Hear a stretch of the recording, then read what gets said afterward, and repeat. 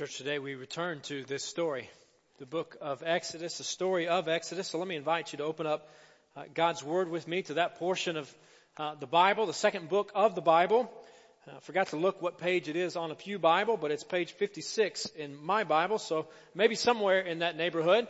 We're in Exodus chapter 7 today, and if you're visiting with us, we began our journey in Exodus a number of weeks ago, even a few months ago now, and have paused over the last couple months to look at other material and other series, particularly as it related to Advent, to Christmas, the coming of Christ. But now we return to this portion of God's Word. And as the video portrayed there, God had made a promise. He had made a promise thousands of years ago now to Abraham.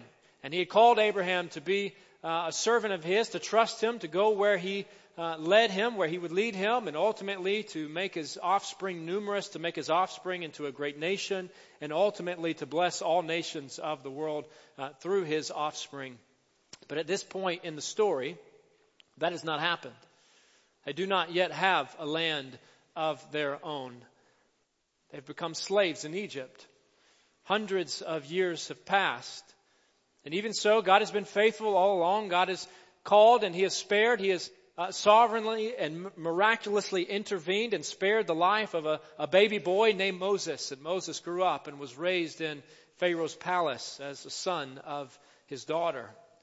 Moses grows up and he commits murder, becomes a fugitive on the run. He runs into the wilderness, into the desert. And while he is there, the Lord appears to him through a burning bush and says that He has heard the groaning of His people and that He is going to deliver them, and He is sending Moses to be the agent who would lead His people out of slavery in Egypt. And Moses reacts to this and says, "No way, Lord. You've got the wrong guy. I cannot do this. I'm not equipped to do this." And the Lord convinces Moses that, "No, Moses, you are the guy, and I am going to work through you. And despite your inadequacies, the Lord says He's going to work in a mighty and powerful way." And He sends Moses' brother Aaron with him to speak on Moses' behalf. And so we return to this story in Exodus chapter 7. And as we jump back into the story, the central question of the Exodus looms large. And it is this: who is the Lord? Who is this Lord?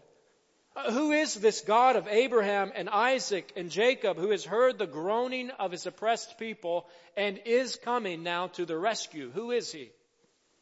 Who is this one who appears to Moses in the wilderness and commands him to go and deliver the enslaved Israelites? Who is this Lord who demands Pharaoh's submission? Who is He? The book of Exodus is a book about who He is. Friends, He is Yahweh, the one who just is, the God who has always been and who will always be. This book is about Him and His desire for His people to know Him. God wants all to know that He is God and there is no other. The one and only God, the God of the Scriptures, the God that we gather in the name of this morning, the God who appears to Moses and calls Moses, the God who desires to know us and to be known by us and to use us. This one wants all to know that He is God and that there is no other. His Word teaches us just that. So as is our practice here, let's look at His Word together. And as you find your place in Exodus chapter 7, let me invite you to open up God's Word and to join me standing, whether in body or in spirit, for the reading of God's holy Word. Exodus chapter 7, verses 8 through 13. The Bible reads this way. The Lord said to Moses and Aaron, "When Pharaoh says to you, 'Perform a miracle,' then say to Aaron, 'Take your staff and throw it down before Pharaoh, and it will become a snake.'" So Moses and Aaron went to Pharaoh and did just as the Lord commanded. Aaron threw his staff down in front of Pharaoh and his officials, and it became a snake. Verse 11, Pharaoh then summoned wise men and sorcerers, and the Egyptian magicians also did the same things by their secret arts. Each one threw down his staff, and it became a snake. But Aaron's staff swallowed up their staffs. Yet Pharaoh's heart became hard, and he would not listen to them, just as the Lord had said. Would you bow with me? Father, we gather this morning to worship You. We gather desiring to glorify your name and to hear from you, Lord. We know that you are with us in spirit, and we pray now, Lord, that your Spirit's presence and power would be made known in our lives, Lord, that we would have eyes to see and ears to hear and hearts to believe the truth that you have for us. And Lord, may our lives be shaped by your truth. Guide us to that end. It's in the name of Jesus we pray. Amen. You may be seated. Well, next week, we'll jump back in. We'll pick up right here where we're leaving off, and we're going to look at the plagues. We've all heard of the plagues, these horrendous displays of God's judgment on Pharaoh and the Egyptians. But even more than that, even more than judgment on Pharaoh and the Egyptians, we'll see that these judgments were pronouncing God's superiority over Egypt's gods. In other words, God's goal wasn't and isn't to make sinners miserable. God is not mad at you. Friends, God loves you and is broken over your sin. This reminds me of a conversation that comes up, more of a statement, less of a conversation with my 2-year-old at present. He says when he gets in trouble or there's a rule or a boundary he doesn't like or discipline that follows, he says, "You're mean." And my son, I think he's pretty smart. He's not a genius. And I have no idea how to enter into a conversation about that with him at this stage of his life. But in his mind, any kind of boundary or rule that he doesn't like, any kind of discipline in response to breaking it, is simply being mean. You're either nice or you're mean. Sometimes we don't understand the way that people in positions of authority over us operate, and the same is true with God. But like the perfect parent, God wants what is best for you. And He knows that knowing Him is what's best for you. God wants all people to know that He is God and that there is no other, no one like Him, no one beside Him, no one equal to Him, no one worthy of worship like Him, not the God of Islam, not the gods of Hinduism, not the gods of the Greeks or the Romans or the Egyptians. Numbers chapter 33 verse 4 recounts Israel's leaving Egypt. And we read these words. It says, "The Israelites set out from Ramesses on the 15th day of the first month, the day after the Passover. They marched out defiantly in full view of all the Egyptians who were burying all their firstborn, whom the Lord had struck down among them. For the Lord had brought judgment on their gods." The Lord was showing that He alone is God. He wants all to know that He is God and there is no other. Soon these delivered Israelites would receive God's law, His instruction on how to live and to walk with Him and to honor Him, to know Him. Yahweh would remind them in the giving of the Ten Commandments, Exodus chapter 20, that He is the Lord, their God, who brought them out of Egypt, out of the land of slavery. In other words, this is who I am, and this is what I've done for you. You shall have no other gods before me. The first and most foundational commandment of the Ten Commandments. Worship God alone. Martin Luther, the great theologian and leader of the Protestant Reformation, said, "Where the heart is rightly set toward God, and the first commandment is observed, all the other commandments follow." Again and again, God would remind His people who He is and what He has done for them. In fact, a generation later, as the delivered Israelites prepared to enter the promised land, the Lord would remind them to remember His mighty deeds, to remember who He is, to remember what He's done and why He has done it. Deuteronomy chapter 4, verses 34 and 35, He says, "Has any God ever tried to take for himself one nation out of another nation? By testings, by signs and wonders, by war, by a mighty hand and an outstretched arm, or by great and awesome deeds, like all the things the Lord your God did for you in Egypt before your very eyes?" In other words, has any other God done this? Has anyone else done what I have done for you? He says, you were shown these things so that you might know that the Lord is God. Besides Him, there is no other. Friends, God wants all to know that He is God and there is no other. And then again later, after God's people have entered the land, God reminds them through Joshua, who was Moses' successor.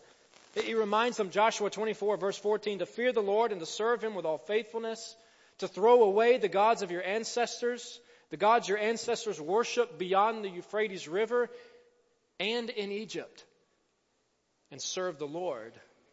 Serve Him alone. In other words, not only did the Egyptians worship false gods and serve false gods, but Joshua tells us that many of the Israelites living as slaves in Egypt began to worship and serve those same gods as well. A reminder that we are influenced by those we run with. We're influenced by the content that we consume, by the distractions of the day. But this story, this book, this word, God's word, teaches us again and again that the God above all gods, the one and only God, the incomparable, matchless one, the almighty maker and sustainer of heaven and earth, this one invites us to know Him. Friends, God invites us to know Him. Yes, He is sovereign. He is transcendent. He is lofty and majestic and splendid. He is on His throne of heaven. He is high above us, and yet He invites us to know Him and to know Him intimately. You see, like the judgment scenes in Revelation, the purpose of the plagues in Exodus is that sinners may see the mighty hand of God and turn to Him, that people may come to know Him. His judgment is always mingled with mercy, for He wants all to know that He is God and there is no other. Judgment and mercy. You see, the story of the Exodus is the story of the gospel. It's closely tied to the story that we just celebrated over the last couple weeks during Christmas. John, the evangelist, disciple, reminds us, instructs us in John 1:17. He says, "No one has ever seen God, but the one and only Son, who is Himself God and is in closest relationship with the Father, has made Him known." John says no one's ever seen God. No one has ever laid eyes on God. He's too lofty. He's too holy. But this one and only Son, Jesus Himself, has made God known. Christ Jesus came into the world that we might know God. The same God who delivered Israel in Egypt. Friend, do you know Him? Do you know this God? The one and only matchless one. Is He your God? Is He your God? See, Jesus would pray in John 17, verse 3, He would say, "Now this is eternal life, God, that these people know You, the only true God." To know Him is eternal life, and Jesus Christ, whom You have sent. God invites us to know Him. He invites us to know Him. He privileges us with positions to know Him through Jesus. And then like Moses and Aaron, like Israel, like Joshua and Caleb and David and Samson and Jonah, like the disciples, God calls us to serve Him. He invites us to know Him, and then He calls us to serve Him. To know and to serve Him. Pray that 2020 may be a year of us as a body of believers, the church family, Meadowbrook Baptist Church, knowing and serving Him, longing to know Him more, to delight in Him, and to live for His glory. Friend, God wants you to know that He is God and there is no other. His plans are for all to know that He is God and there is no other. And get this, friend, He desires to use you and me to accomplish His plans. He desires to use us. God wants to use you. Christian, you are His plan to promote His greatness. You are His plan to spread His gospel, the good news of salvation by His grace. You are His plan to grow His church. You are His plan to help others come to know that He is God and that there is no other. How so? God calls us to serve Him by speaking His word. Calls us to speak on His behalf, to be His representatives on earth, to be ambassadors of the King. God said to Moses, backing up to chapter 6, verse 29, He said, "I am the Lord. Tell Pharaoh, king of Egypt, everything I tell you." Moses, I'm the Lord. I'm your God. Go tell Pharaoh everything I tell you. Moses, use my word. It is reliable. It is authoritative. It is sufficient to accomplish my plans through you. Chapter 7, verse 2, he says, "You are to say everything I command you. Don't leave anything out. Moses, say everything I command you, and your brother Aaron is to tell Pharaoh to let the Israelites go out of his country. Moses, communicate my word. Speak on my behalf. Nothing more, nothing less. Report for me. That's what God tells his servant Moses to do. Go talk to Pharaoh because he doesn't know me. Who is he calling you to speak to? Bill, who is he calling you to speak to? Maybe he's calling you to speak to your neighbor who doesn't know him.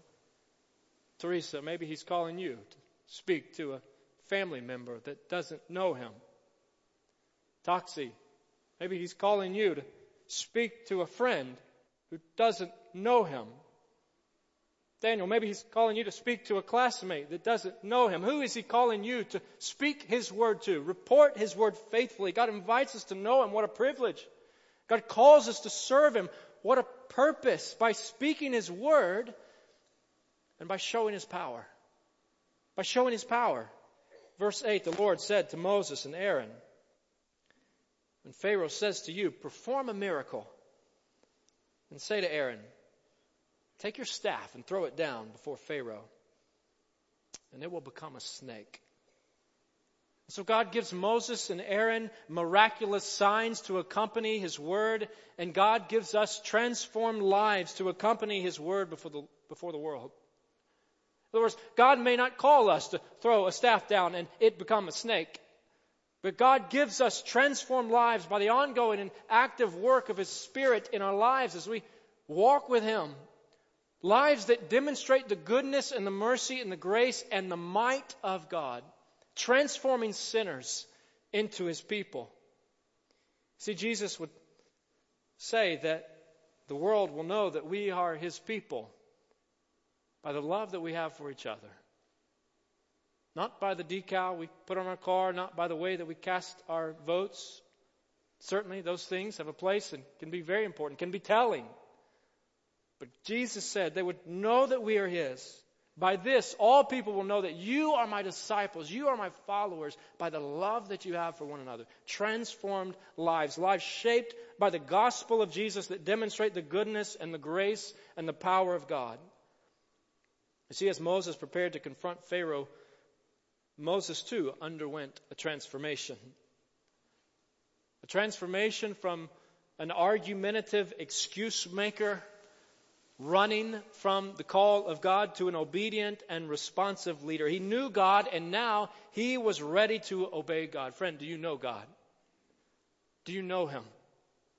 Is he your God? If you know him, then surely when he calls, you will obey the Lord. Obey the Lord.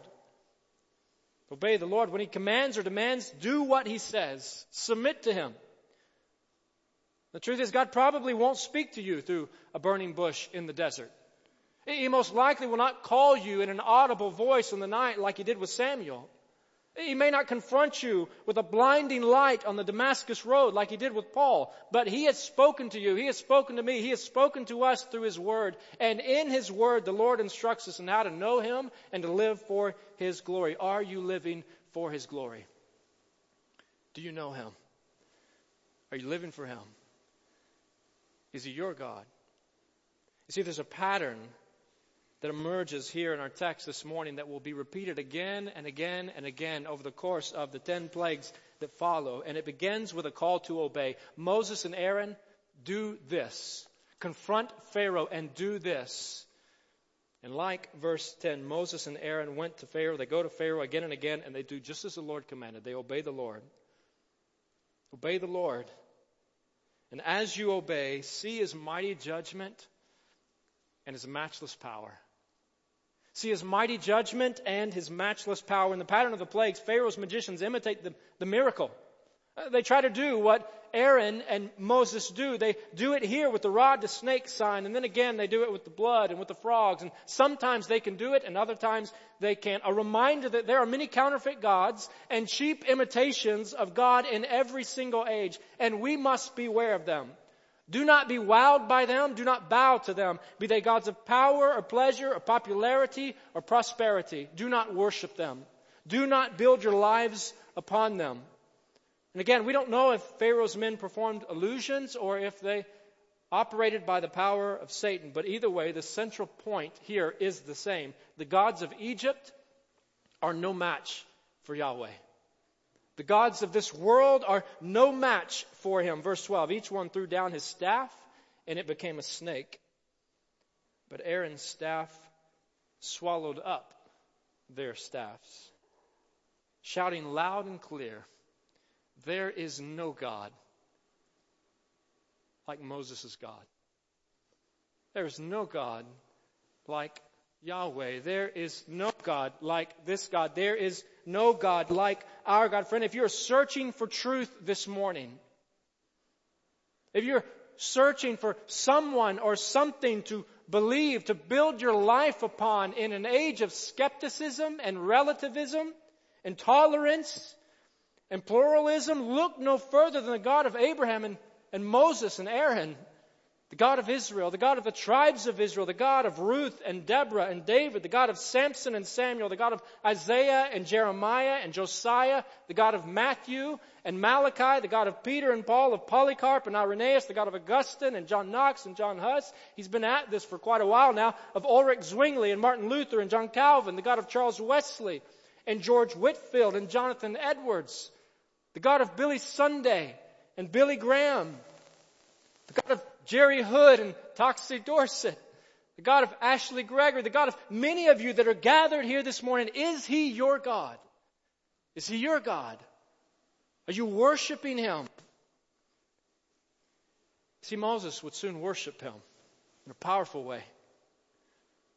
Moses would soon sing alongside his sister Miriam and the people of Israel. He would sing and he would celebrate the God who swallows the staffs of Pharaoh's army is the one who swallowed up Pharaoh's officers and his chariots and the armies in the Red Sea, delivering his people.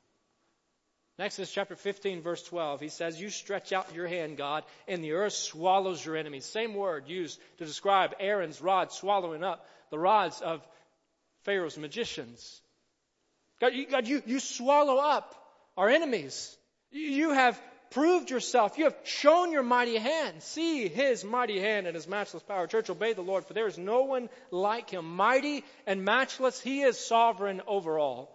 He is sovereign over all, and yet He is the Savior of the world, the one who swallows up not only the magicians' rods and not only Pharaoh's chief officers in the Red Sea. He is the one who swallows up our chief enemy as well, death itself.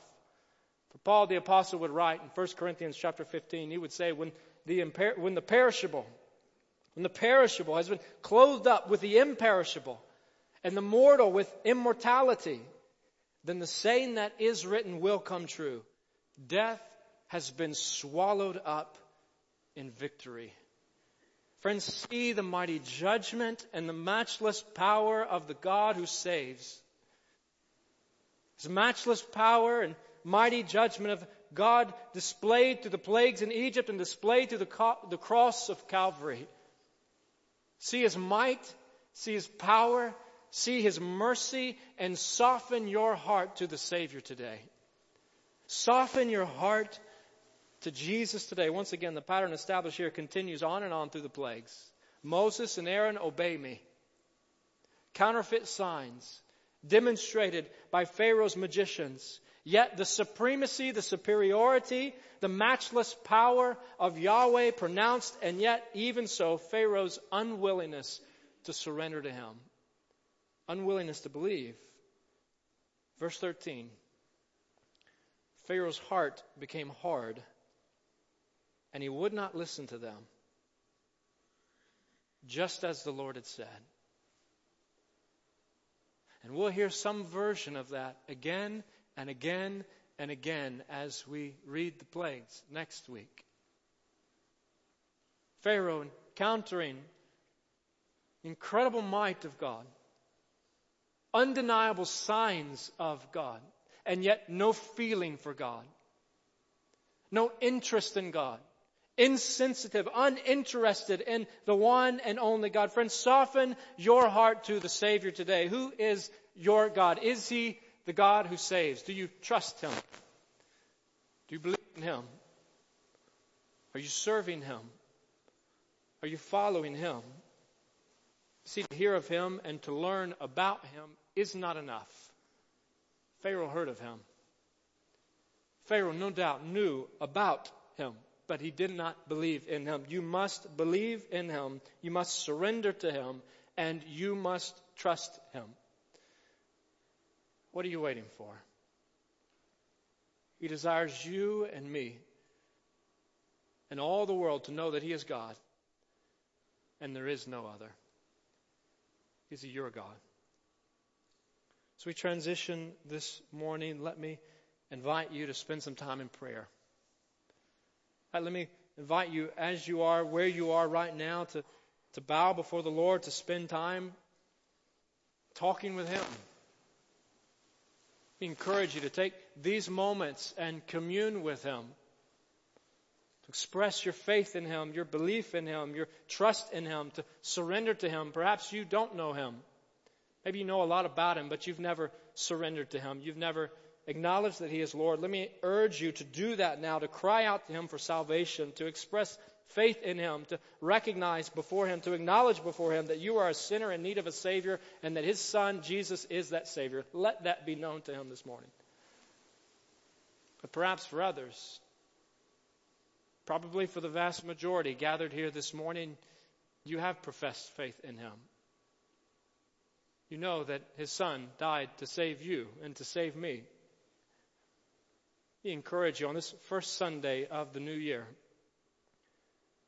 to spend some time asking God to make Himself known to you in a way this year that perhaps you have not recognized or acknowledged in the past year or in months gone by. Ask Him to lead you in 2020 to know Him and to serve Him more. Just invite you to do that now. Spend a minute or two in prayer. David will come in a moment and lead us in a hymn of response, but may all of us commune with Him now. Let's bow before Him together.